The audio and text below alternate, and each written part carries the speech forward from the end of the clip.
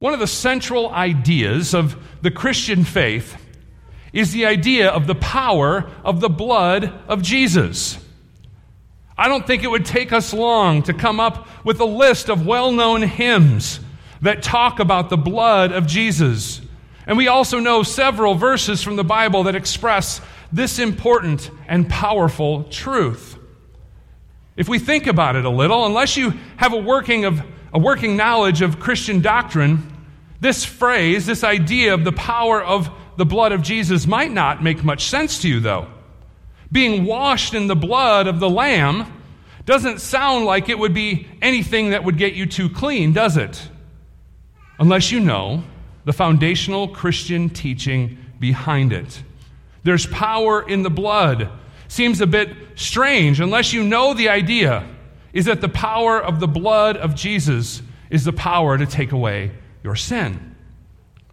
Well, there are many who teach that we should do away with this type of language and this type of imagery. It is far too savage for our modern ears, they say. What kind of God would require blood? While these false teachers understand that you can't really understand Christianity apart from this idea of blood, it's right there in the Scriptures, they still believe that this type of language should be done away with. Clearly, those who speak in this way must not come to the passage that we have read for today with the gravity that it not only requires, but it deserves. In where we find ourselves today in the book of Hebrews, there's no mistaking that the blood of Jesus is the reason that we have the forgiveness of sins. But before we dig into this passage today, I want us to break it down into 3 points as we usually do. The first one is that we're going to see that Jesus entered the most holy place, not with the blood of goats and calves, but with his own blood that was shed. And the author of Hebrews has been speaking to his audience about the old covenant rituals a lot because they were considering returning to them. And we have seen that the argument is that those rites and those rituals were not ultimate. They were simply pointing to what was coming in the Lord Jesus. And that idea continues in our passage today. The blood of Jesus secures an eternal redemption, which is far better than the rituals that had to be repeated over and over and over in the Old Covenant. Secondly, we see that without the shedding of blood, there is no forgiveness of sins. Now, this truth is what the Old Covenant rituals showed us, and the author of Hebrews does not mince words. Blood is required for forgiveness, and the blood of Jesus brings the forgiveness that you and I so desperately need. And finally, we will see that all of this was so that Jesus would pay the price once and for all for our sins. As we have seen in Hebrews so far, the Old Covenant needed repeated sacrifices, blood shed over and over because the sacrifices couldn't bring peace with God because it was just the blood of an animal. And so Jesus took on our very own flesh to pay the price for our sins. And in his once and for all sacrifice, we have confidence that our sins are actually forgiven because of him. And so we arrive in the middle of the 9th chapter as we see the essential truths that are unfolded here for us. And we see the argument that the author of Hebrews is playing out here, that he's helping us to gather. He's building a case. And he has made that case that Jesus is the high priest in the order of Melchizedek. We've seen that. We've seen that Jesus isn't from the line of Levi, and now we see why this point has been spelled out so clearly. Jesus is better. Jesus is greater. He is a high priest who has gone in to the greater and more perfect tent. The high priests, who were sinful humans, would set up the tabernacle, and they would go into this holy place where the presence of God would reside. And we saw last week that the rituals done there had a specific purpose. They were to show us the holiness of God. The high priests, they went in only once a year, right? And when they did go in, they would burn incense Now, this wasn't to make the place smell like a used record shop. It was to veil the holiness of God with smoke. And they went in also with blood. And the purpose of this was to show that a life had been offered for the sins of the people and for the priest, the high priest himself. And so now with this case made about Jesus being a better and greater high priest, we see that he has not gone into a tent that's been set up by human hands. He's not going into the old tabernacle. He's not going into the temple. Instead, he's going into the ultimate of holy places.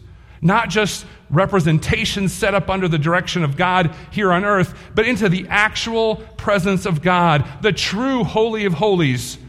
And the point here is that these things weren't made with human hands. They're not a part of God's creation that you and I observe. Instead, this is the actual presence of God. And if the priests needed the blood of goats and calves to go into the presence of God in a place that was made with human hands here on earth, then something must be taken into God's presence. And so the author of Hebrews lets us know that Jesus has gone in with his own blood. And this is so substantial because it's not the blood of an animal standing in and being an offering for human sin. Instead, it's the blood of the one who took on our very own flesh and lived a perfect life in our place. It is the blood of the spotless Lamb of God, not an animal offered by an earthly priest. And the author of Hebrews makes a pretty obvious observation. If the blood of goats and bulls and the ashes of a heifer did something for sins and purify people, then how much greater is the blood of Jesus? I've mentioned before that we often try out something with the cheaper version, right? We often buy something, seeing if we're going to like it, and we buy the imitation of it. You want to see if this appliance or whatever it is something you'll use, and then you use it till it wears out, and then you get the better model, right? You finally buy the good one, and you're like, why didn't I start here? This is so much better. The premium product is so much better than the imitation, the one that's meant to look like the good one. You know why it's better. It's the real thing. Now, obviously, I'm not trying to equate the significance of getting a better appliance or a better vehicle to the significance of the work of Jesus for us. But you understand the idea, right? Why would you go to the imitation? Why would you go to the knockoff when you can have the real deal? And it's obvious how much better the sacrifice of Jesus is. If all those rites and those rituals were good, how awesome is the work of Jesus on our behalf?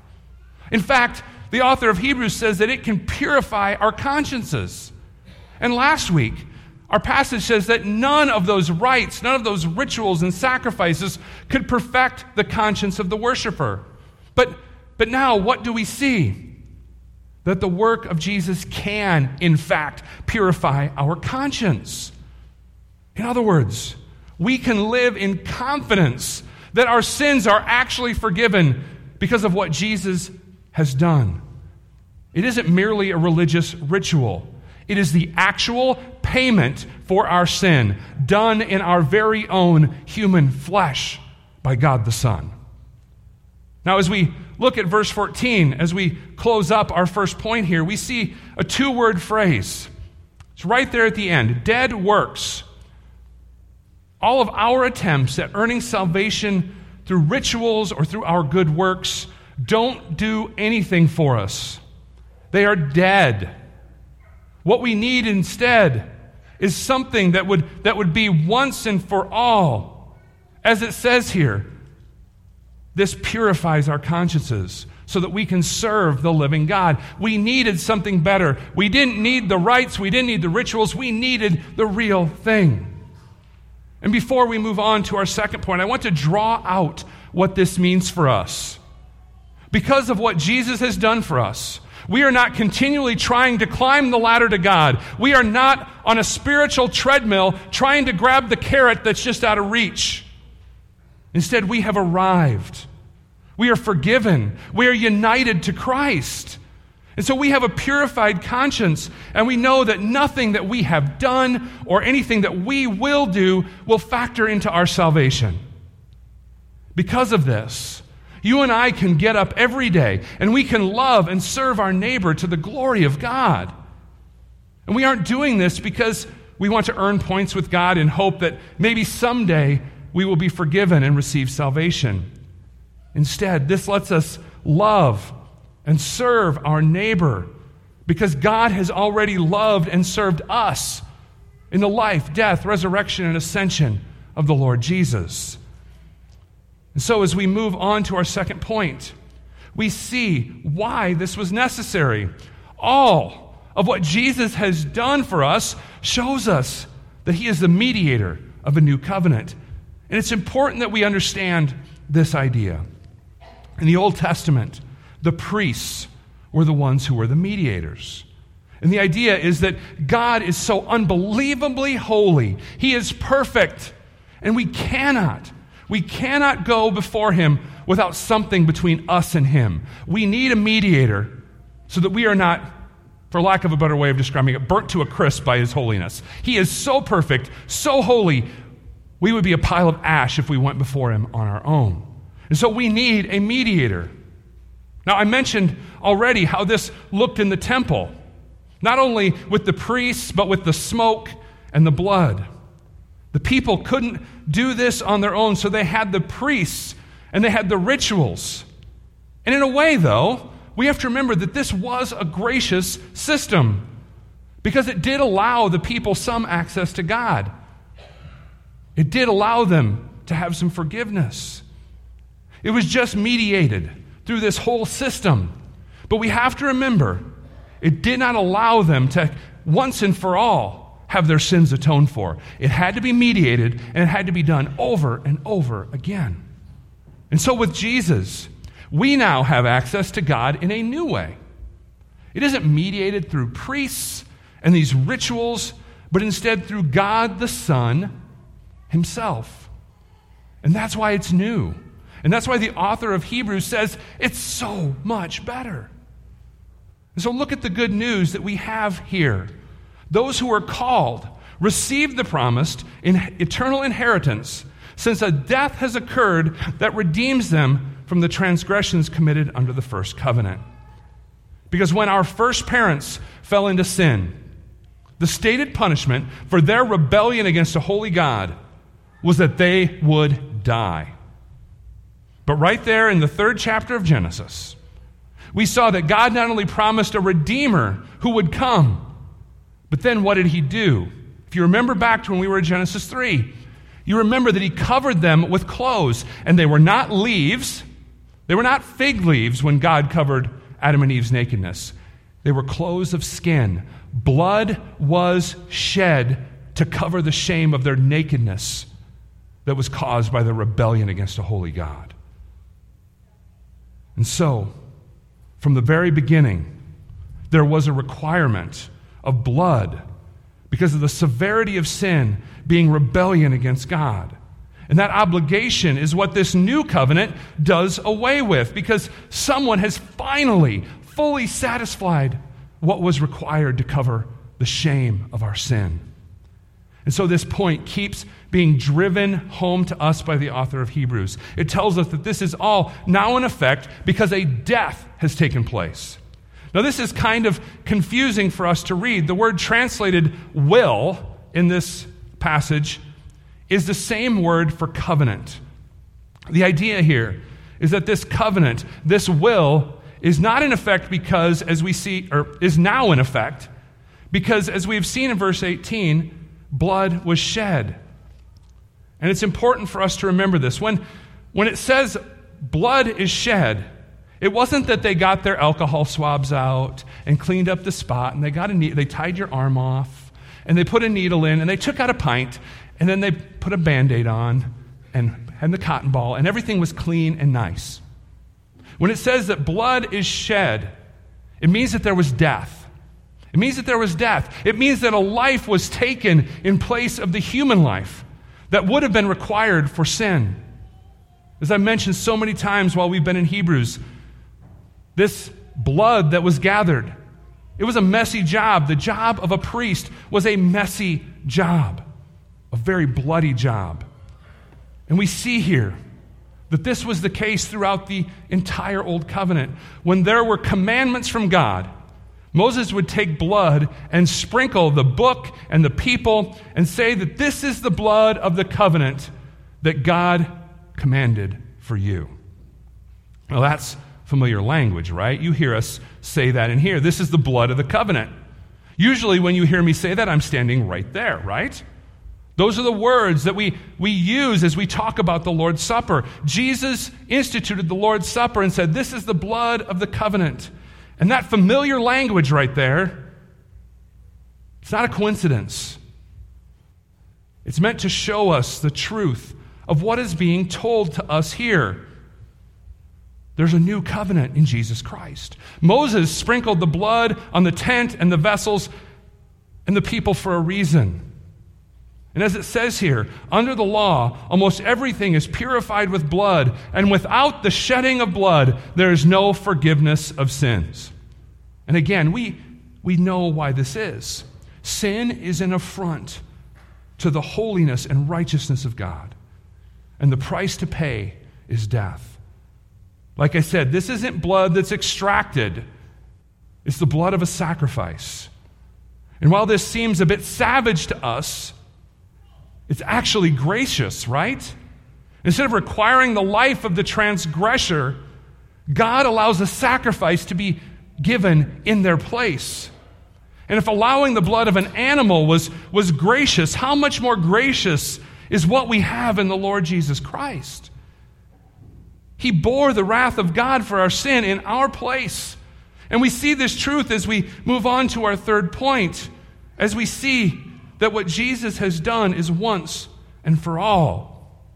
And as we see, the author of Hebrews is going back to the point that was made when we started. The copies of the heavenly things had to be purified. All of that stuff that was set up with the human hands in the tabernacle and the temple had to be set apart, with blood. But now the heavenly things have been entered into with a better sacrifice. Because Jesus entered not into an earthly holy place. He didn't go into the temple. Instead, he ascended into heaven itself and appeared in the presence of God on our behalf. And don't miss the importance of that phrase, on our behalf. The purpose of this was to bring his chosen people into right standing with God. The rituals of the Old Covenant could never do this fully. And that's where this passage is going. It also wasn't to offer himself over and over, it says. This is why the author of Hebrews has been bringing up the insufficiency of the priestly system so many times. The priests offered sacrifices year after year. It was done repeatedly because it didn't perfect anything. But Jesus enters once and for all. If it wouldn't fully fulfill what was required, he would have had to suffer repeatedly over and over from the foundation of the world.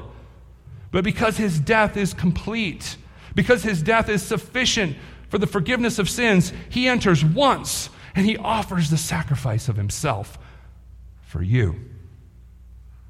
He has victory over sin, death, and hell in his coming to put away sin by the sacrifice of himself.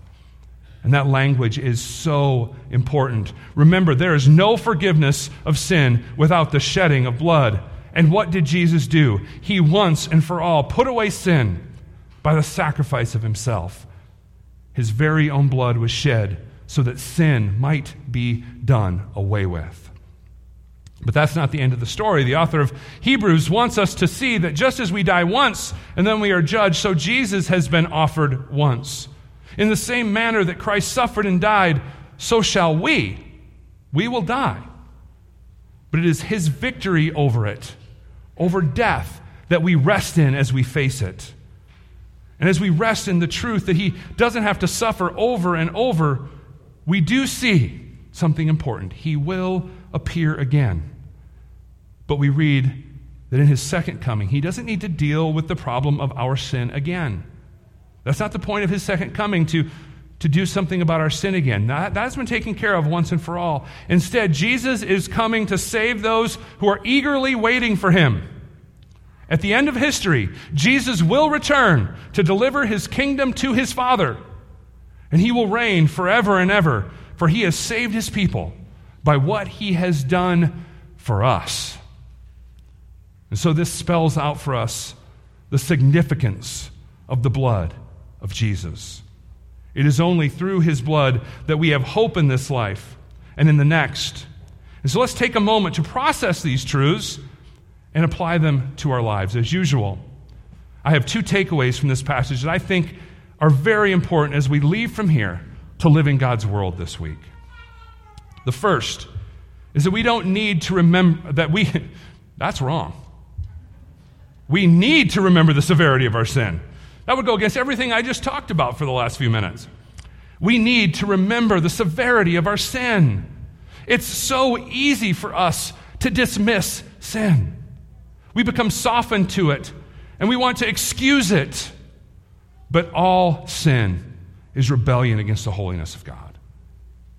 When we read this passage, we see this truth affirmed. The forgiveness of that rebellion does not come to us because God feels in a generous mood. That's not why we have forgiveness, because, we'll forget about that today. It's no big deal. That's not why we have forgiveness. And forgiveness does not come to us because we feel really sorry about it either. Forgiveness is also not achieved by us making up for the bad that we do by doing something good, balancing out the scales. That's not how forgiveness comes to us. We read here that forgiveness comes at a price. The shedding of blood is required. But the good news is that when we are in Christ, it is not our blood that is shed for our sin. It is the blood of the Lord Jesus that brings forgiveness to us, and it purifies our consciences. And so, as we think on this passage, may we be convicted by our sin and remember the price that was paid so that we can have true forgiveness. And as our second point of application, may we let this truth and the truth of Jesus going into the holiest place for us drive us to live in holiness. The forgiveness that we have in Jesus is not a license for us to live however we feel. Jesus did not suffer and die so we could thumb our nose at his law and live in rebellion against him. The Holy Spirit also did not give us the gift of faith so that we could just ignore the conviction of our sin that he gives us. Jesus went into the holiest place for us so that we might be free from sin and live to righteousness.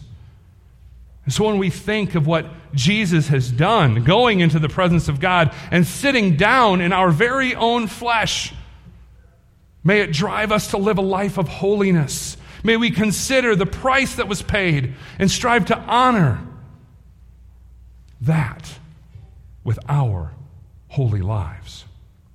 For it is through the blood of Jesus that we have hope and we have peace with God.